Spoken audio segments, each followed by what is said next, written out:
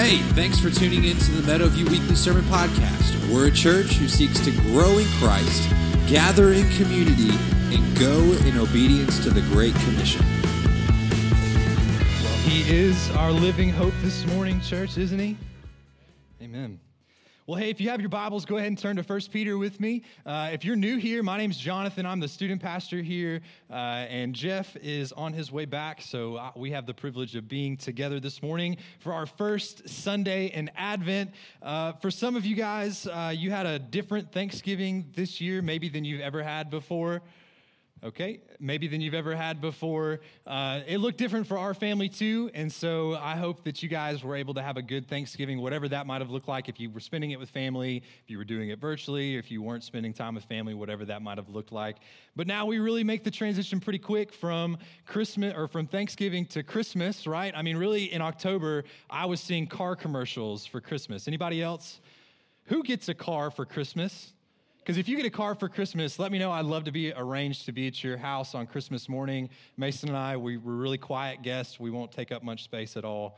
But no, we really do make a transition quick, right? I mean, it was in October when they were setting stuff up in Hobby Lobby and in Walmart for Christmas and stuff. But we really are in the Christmas season now. And it feels like it's still Thanksgiving, but we only have 4 Sundays left until Christmas. That's crazy. Like, where did 2020 go? It was wild. But this morning, we're going through a pandemic right now, COVID. I don't know if you've heard, but I'd like to recommend that we might have an epidemic of early Christmas celebrations and decorations. Anybody with me on that one? I believe that Thanksgiving should be Thanksgiving, and then immediately after Thanksgiving, you can have Christmas. Not before. Not before. If you're with me, say amen this morning. Amen. Amen. Well, hey, if you're here this morning and you've got your Bibles open to 1 Peter, we're starting a series that will go from now until Christmas Eve service in the book of 1 Peter, talking about Advent. And if you've never been here to Meadowview and you've never taken part in our Advent series before, Advent is just talking about the coming of Christ our King and all that comes with his coming. So these next 4 weeks we'll be talking about the hope, the peace, the joy, and the love that Christ brings, and then ending on December 24th with our Christmas Eve service, talking about the coming of Christ. And so if you have your Bibles and you're in 1 Peter, let me kind of set up the book of 1 Peter before we get started. This morning, the book of 1 Peter was more than likely written by the Apostle Peter. It says that in verse 1. There are some people that disagree that it might not actually be written by Peter. For the most part, though, people do agree that Peter is the original author. You'll find some people that might say Paul was the author of 1 Peter, just based on the different types of Greek that he uses. But for the most part, this morning, we're going to assume that Peter is the author of 1 Peter. And then also, this letter was written more than likely during or right after the persecution of the church that started with the burning of Rome. Do you guys remember this in your history class? Nero burnt Rome, and after Nero burnt Rome, he blamed it on the Christians. And so then after that happened, there was an empire-wide persecution of Christians that started at that point, and most people believe that the book of 1 Peter was written after that time. And a common theme throughout the book of 1 Peter is that, hey, endure through your trials, endure through your sufferings, all while remaining focused on Christ. So before we dive into 1 Peter, let me pray, and then we will talk about Advent hope. Let me pray. God, I thank you today. I thank you, God, that we had this time this week to slow down and to spend time pondering all the things that we have to be thankful for. Lord, when it's so easy in a year like 2020 to find and talk about the bad things, Lord, how much more important is it to thank you for all things? God, for the good, we thank you. For the bad, God, may we trust you. And God, this morning I pray that your Spirit would come into this place, that you would open our eyes as we read your word, work on our hearts, bend our wills to yours, and draw us nearer to yourself. It's in your Son's name I pray. Amen. The first thing I want you to see this morning is that promises were made and promises are kept. There's not going to be any slides throughout this series, so just be okay with that. If you have your Bible, go ahead and have it, because we're going to be talking a lot in 1 Peter. There's nothing on the screens this morning other than our hope. And so in order to understand the context of our passage this morning, which is 1 Peter 10 through 25, we really need to go back and look at verse 3 to understand the context. So we're going to start reading in verse 3 of 1 Peter chapter 1. Blessed be the God and Father of our Lord Jesus Christ. According to his great mercy, he has caused us to be born again to a living hope through the resurrection of Jesus Christ from the dead, to an inheritance that is imperishable, undefiled, and unfading, kept in heaven for you, who by God's power are being guarded through faith for salvation, ready to be revealed in the last time. In this you rejoice, though now for a little while, if necessary, you have been grieved by various trials, so that the tested genuineness of your faith, more precious than gold that perishes, though it is tested by fire, may be found to result in praise and glory and honor at the revelation of Jesus Christ. Though you have not seen him, you love him. And though you do not now see him, you believe in him and rejoice with joy that is inexpressible and filled with glory, obtaining the outcome of your faith, the salvation of your souls. I don't want to get too much into verses 3 through 9 this morning, because we're going to be talking about it all throughout Advent, ending on Christmas Eve, where we'll spend our whole time on verses 3 through 9. But I want us to understand where we're going before we get to verse 10. And Peter, he begins his letter by encouraging his readers to praise God for the great mercy that they have received. And church, this great mercy that they have received is that God, the Father, caused Christ, the Son, to be born again into flesh, to live a perfect, sinless life, to die, and to be resurrected, all so that we can be in relationship with him. That is the great mercy that Peter wants his readers to praise him for. The great mercy is that we have received Jesus, raising from the dead for us. You see, God, the creator of the universe, he took on flesh. He was born of a virgin. He lived a sinless, perfect life. He took our sin and he died a sinner's death. We ended last week talking about the death of Jesus and his resurrection. Our hope is that when Jesus died and he rose, he defeated sin and death in the grave, and now we, as followers of him, have the opportunity to be in relationship with him. He died for us, church. That is our hope. Our hope is that when Jesus died, he rose and defeated sin and death. He took our place so that we can be in right relationship with the Father. Not only did his resurrection and his death bring hope for now, but for the future. See, because the apostles, they were able to go all throughout their lives, and most of them died a martyr's death. They were able to say, hey, we have hope that our God, what he said, is true. And therefore, whatever happens to us here on earth is menial.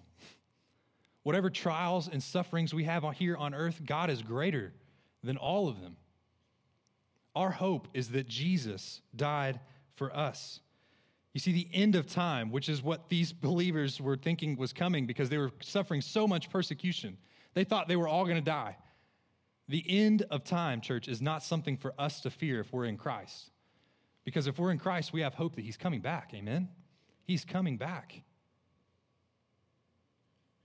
We no longer have a fear of death because the work of Christ is accomplished. We are no longer bound by sin because the work of Christ is accomplished. We have no reason to fear, and instead we have a reason to hope, all because of Christ. Not anything we did. Our hope is not in us, it's in Christ. You see, people who are not followers of Jesus, though, they have a dead hope. And a dead hope is anything that you place your hope into in this world. People who are not followers of Jesus may place their hope in money, may place their hope in fame or power or status. But as we're going to see this morning, all of those things fade away. And the one thing that remains is Christ. So if you're not a follower of Jesus in this morning, I ask, what are you placing your hope into? And do you know that it will fade? True hope is not money in a bank account for generations to come. True hope is not status at your workplace or more power among your coworkers. True hope is not found anywhere here on earth at all. Period. End of conversation. True hope is Jesus Christ and Jesus Christ alone. As followers of Jesus, our future is certain. There's no uncertainty. Jesus is coming back. And if we are in him, we will be with him. There's no uncertainty there. The living hope, Jesus, the assurance of our future salvations, is why the apostles were able to go through tremendous persecution like I've already talked about. So with all of this in mind, let's read verse 10. Verse 10 says, concerning this salvation, stop right there. The salvation that he's talking about is the salvation we just talked about. Him dying on the cross, the great mercy that he has for us. Concerning this salvation, the prophets who prophesied about the grace that was to be yours searched and inquired carefully, inquiring what person or time the Spirit of Christ in them was indicating when they predicted the sufferings of Christ and the subsequent glories. It was revealed to them that they were not serving themselves, but you and the things that have now been announced to you through those who preach the good news to you by the Holy Spirit sent from heaven, things into which angels long to look. Now, church, God spoke to the prophets. And if you look throughout the Old Testament, it's one giant story of Jesus is coming. If the Old Testament could be summarized and the prophets could be summarized, it would be with this statement. It would just be, hang on, God's working. A deliverer's coming. Just hang on. Your Messiah's coming.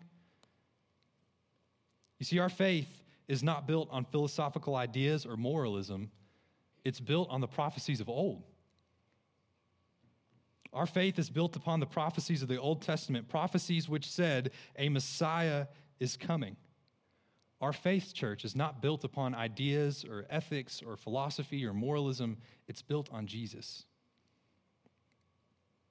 We believe that he is the Messiah, the embodiment of the Old Testament prophecies, and we believe that he did die on a cross for our sins and that he did rise again. We believe that he is coming back.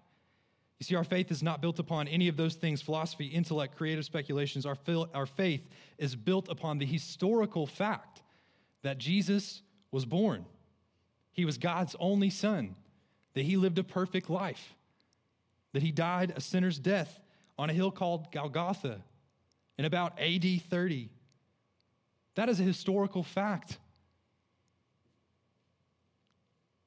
Our faith can't be recreated, but thank God it's a faith that has stood the test of time. And this morning, if you are wanting a reason to believe in Jesus, let me give you a reason to believe it stood the test of time. The Jesus that we serve is the same Jesus that was alive 2,000 years ago. And so this morning, what I want to do for this first point that promises were made and promises are kept is I want to encourage you by looking at different Old Testament prophecies and how they were fulfilled in the New Testament. Because that is the source of our hope. God is a promise maker, but he's also a promise keeper. What he says is true. And so let's look in Isaiah 7:14. It was prophesied by Isaiah that a virgin would give birth. In Isaiah 7:14, it says, therefore the Lord himself will give you a sign. The virgin will conceive and give birth to a son, and I will call him Emmanuel. In church, we see that fulfilled in Luke 1:35. The angel answered, the Holy Spirit will come on you, and the power of the Most High will overshadow you. So the Holy One to be born will be called the Son of God. Promises were made, promises were kept. We see in Micah 5:2 that the Messiah would be born in Bethlehem. But you, Bethlehem Ephrathah, though you are small among the clans of Judah, out of you will come for me one who will be ruler over Israel, whose origins are from old, from ancient times. In church, we see this fulfilled in Luke 2:4-7. And Joseph went up from Galilee, from the town of Nazareth to Judea, to the city of David, which is called Bethlehem, because he was of the house and lineage of David, to be registered with Mary, his betrothed, who was with child. And while they were there, the time came for her to give birth. And she gave birth to her firstborn son and wrapped him in swaddling clothes and laid him in a manger because there was no place for them in the inn.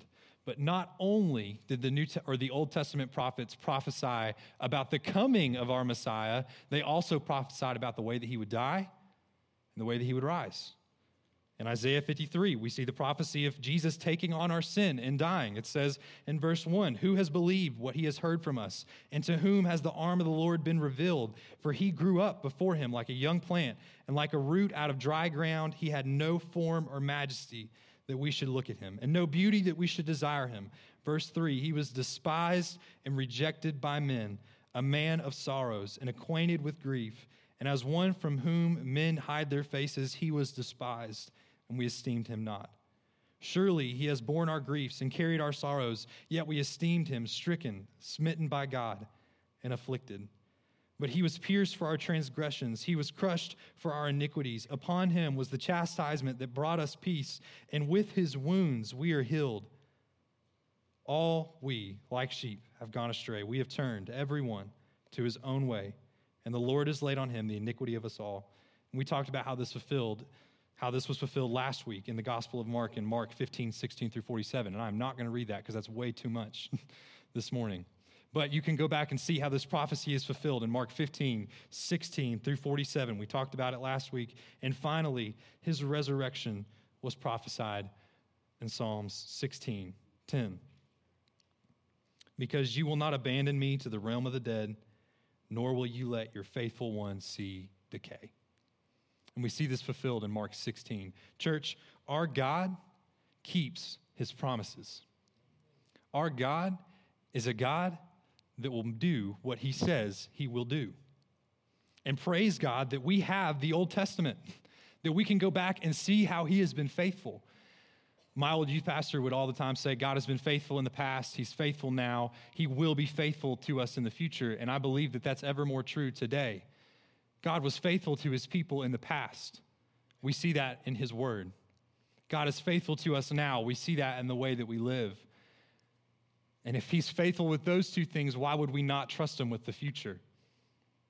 That's our hope. Promises were made. Promises were kept. Our future is secure. If you're a follower of Jesus this morning, you can rest assured that your future is secured because God said it is. If you are in Christ, your salvation is not dependent on you. It is dependent on Christ alone, and that's why verse 4 and 5 says, in 1 Peter 1, to an inheritance that is imperishable, undefiled, and unfading, kept in heaven for you, who by God's power is being guarded through faith for salvation ready to be revealed in the last time. Church, God secures our future. It's not us. God secures our future. That is our hope. Our hope is not that we have to work. Our hope is that God has secured it and that he keeps it in heaven for us and that we're waiting expectantly for him to come back. Our hope isn't just that Jesus came the first time in a manger, right? We love to talk about baby Jesus come Christmas time, and we should. It's a time to celebrate the coming of Jesus. But as Jesus comes the first time, we should also be encouraged and be reminded of the second time he will come, and it is not in the form of a baby.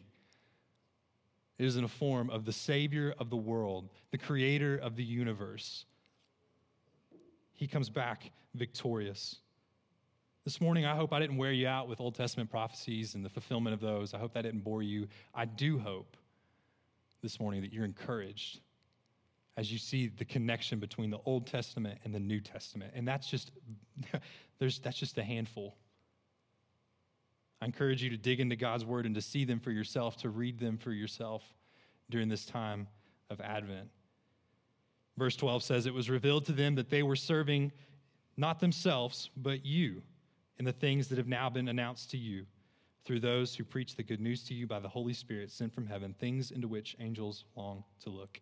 You see, the Old Testament prophets didn't get to taste Jesus, but they looked hopefully, knowing that God's promises would be true. That's what we've been talking about this whole time.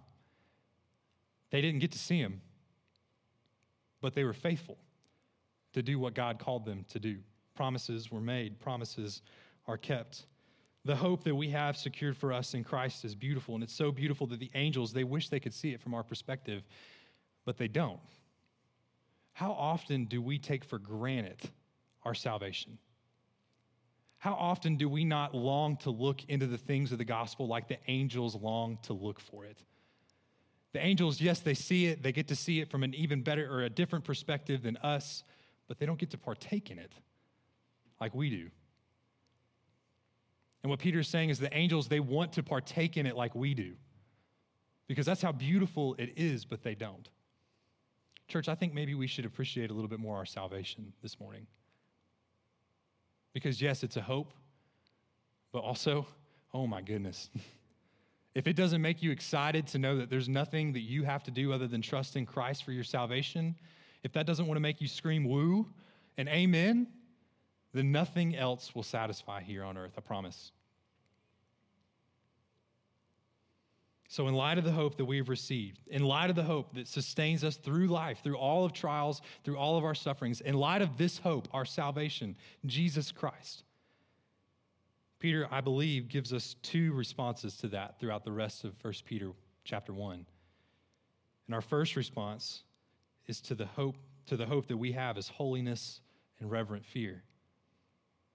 In light of the hope that we have received, our first response is to pursue holiness and stand in reverent fear of our God. And this is in 1 Peter 1, 13 through 21. Let's read 13 through 16 first. It says, "Therefore, preparing your minds for action and being sober-minded, set your hope fully on the grace that will be brought to you at the revelation of Jesus Christ. As obedient children, do not be conformed to the passions of your former ignorance, but as he who called you is holy, you also be holy in all your conduct. Since it is written, you shall be holy, for I am holy." So what is therefore? It's in reference all the way back up to verses 1 through 12. Therefore is to reference us all the way back up from verses 1 through 12, and it can be summed up in this statement. Hey, in light of the hope that you have, be holy. In light of the hope that you as followers of Jesus have, be holy. Holy means to be set apart, means to be different. And this is important, and if we get this out of order, it's a giant disaster, and so I want you to hear me when I say this. What God has done is the reason why we pursue holiness. What God has done is the reason why we pursue holiness. If we mess that up, then we don't get a pursuit of holiness. We get a pursuit of moralism and legalism. If what God has done does not drive us, if it does not strive and push us towards holiness, then we're not pursuing holiness. We're pursuing legalism. Moralism is all about trying to be a better person, and holiness is all about worship and adoration of our God for who he is and for what he's done. And if we don't pursue holiness because of what God has done, we get moralism and legalism, and our pursuit of holiness should be done as an act of worship and response to God. In light of the hope, pursue holiness. Be holy. We're to pursue holiness with a motive of pleasing God, not man. The minute that our pursuit of holiness changes from a pursuit of pleasing God to a pursuit of pleasing man, then we get legalism and we get moralism. Our pursuit of holiness should be from a heart of pleasing God. And I think we might often confuse this. And I think we as a church really kind of not us as a church, yes, but the global church, the universal church, have a holiness problem. We are way, way too comfortable and cozy with the world. Way too comfortable and cozy with the world. We care not for our own pursuit of holiness because we're scared to offend someone else. We're scared to take a stand and say, no, I will not partake in that because my God is holy and therefore I am also to pursue holiness.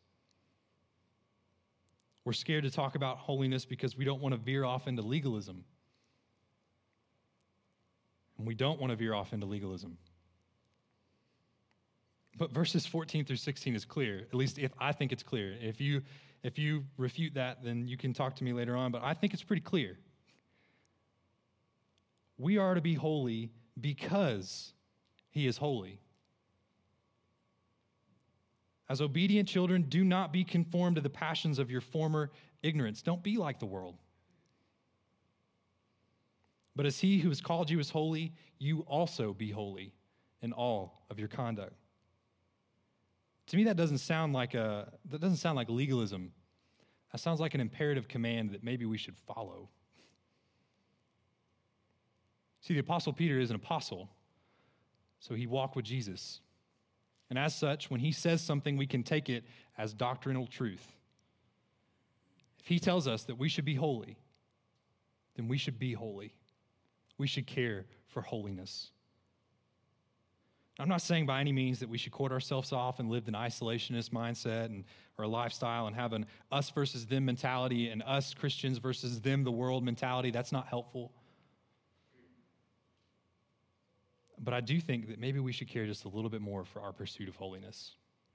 I talk to way too many people that care nothing for their holiness because they only care about, oh, well, Jesus has got me. You're right. Amen.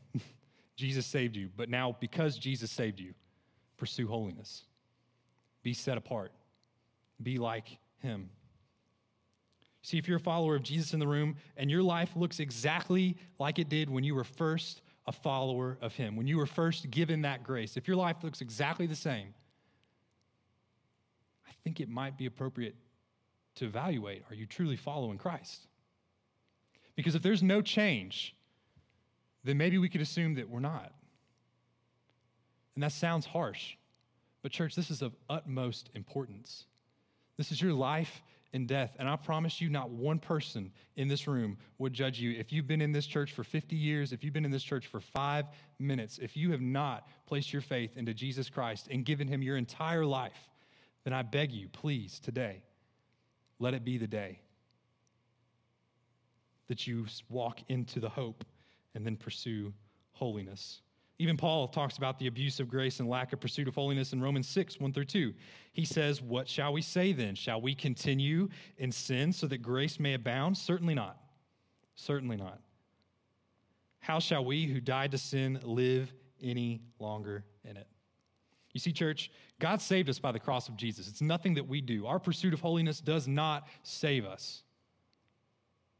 What saves us is the grace of the cross of Jesus. That's what saves us. That's our reason for hope. But then we should not continue on in sin. We should pursue holiness. And I found this interesting when I was studying verse 13, which says, therefore, preparing your minds for action, being sober-minded, set your hope fully on the grace that will be brought to you at the revelation of Jesus Christ. We read that in English as 3 action verbs: prepare, be sober-minded, and set your hope fully on the grace of God at the revelation of Jesus Christ. But in Greek, I'm not a Greek theologian. Somebody else wrote this. In Greek, there's one action verb with 2 participles that modify that verb. And that's important. Here's the verb. I think this is great. Set your hope fully on the grace of God at the revelation of Jesus Christ. That's the verb. The verb is not do the work and then set your hope. The verb is set your hope. And then the 2 other verbs, prepare your mind and be sober-minded, modify how we set our hope on Jesus Christ. That's awesome because that means we don't have to do the work. It's Jesus. Jesus does the work. Therefore, we set our hope on him. And then we're told, how do we set our hope on him?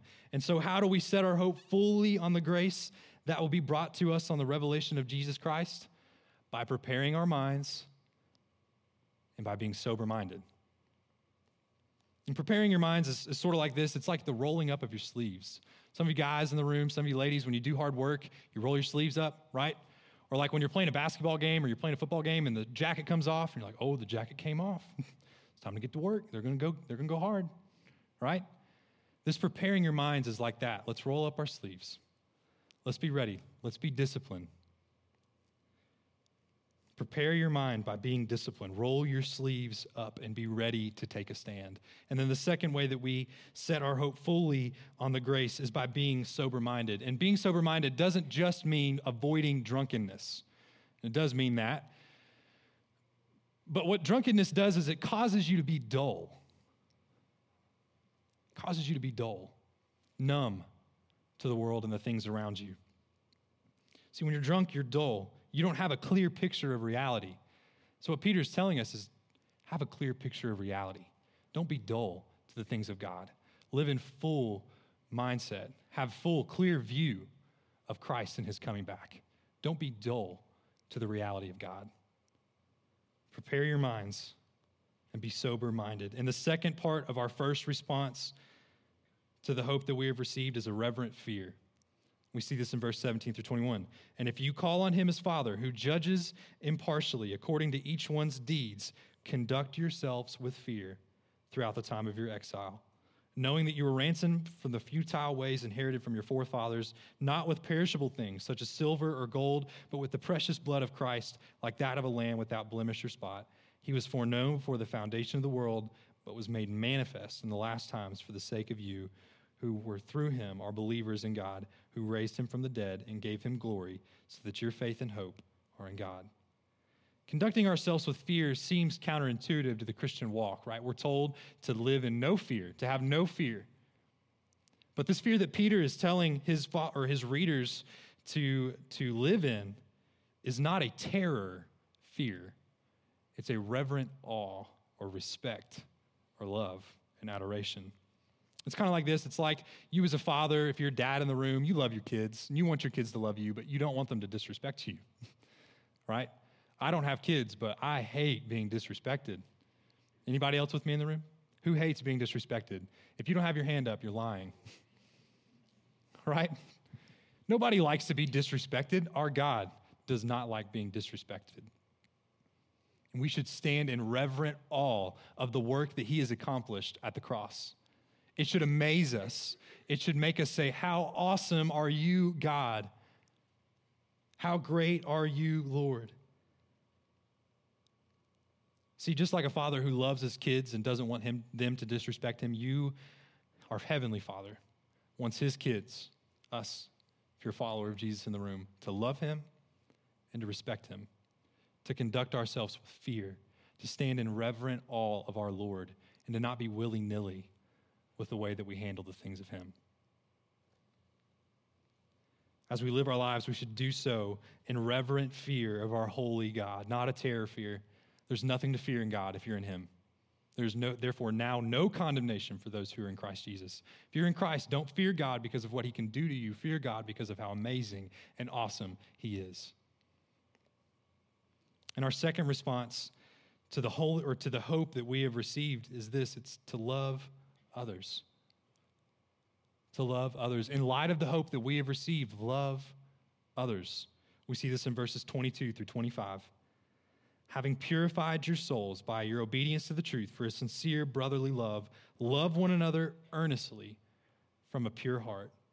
Since you have been born again, not of perishable seed, but of imperishable, through the living and abiding word of God. For all flesh is like grass, and all glory like the flower of grass. The grass withers and the flower fails, but the word of the Lord remains forever. And this word is the good news that was preached to you.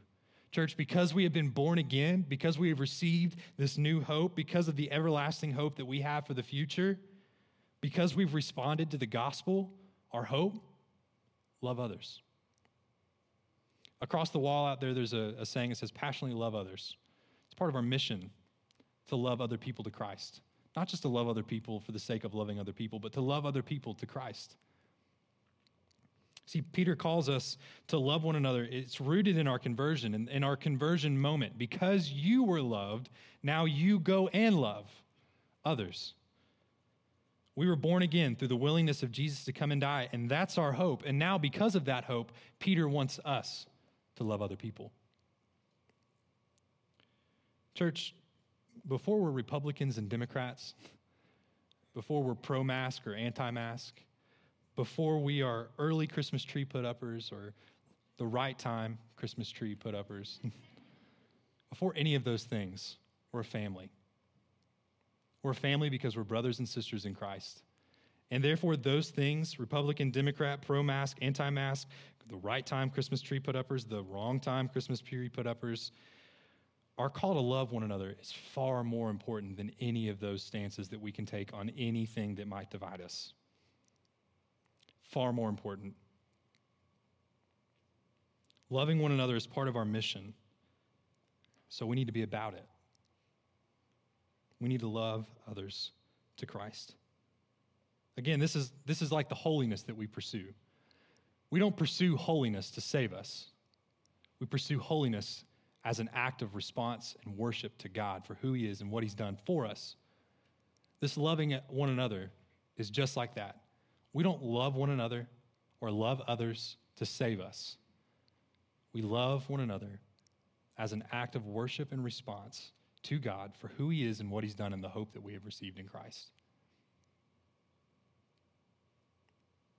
He ends this passage of Scripture by quoting Isaiah 40, and in doing so, he contrasts the weakness of our human flesh with the power of the Word of God. Our loving one another will be imperfect, church. We will love one another imperfectly. We're imperfect people. But his word, the gospel, is the most beautiful, perfect picture of love that there ever was or there ever will be. If you're married in the room, maybe you think you have the most perfect picture of love. Maybe you're like, no, we don't. The gospel is. And so our application to the church this morning is this: pursue holiness. Stand in reverent awe of our Lord and love one another. All of this in light of the hope that we have in Jesus Christ. In light of the hope that we have in Jesus Christ, let us pursue holiness. You see, he died and rose again, and he brought the hope of our salvation. And we as followers of him 2,000 years later, we wait hopefully for his second coming. We're ready. Like the song that we sang at the very beginning, like a bride waiting for her groom, we'll be a church ready for you. Are we hopefully waiting for his second coming, church? May we be a hopeful people, and will we respond to this hope by pursuing holiness, by standing in awe of our God, by loving one another. Thanks for listening. It is our prayer that this message has helped you grow in your walk with Christ. Please subscribe to hear new sermons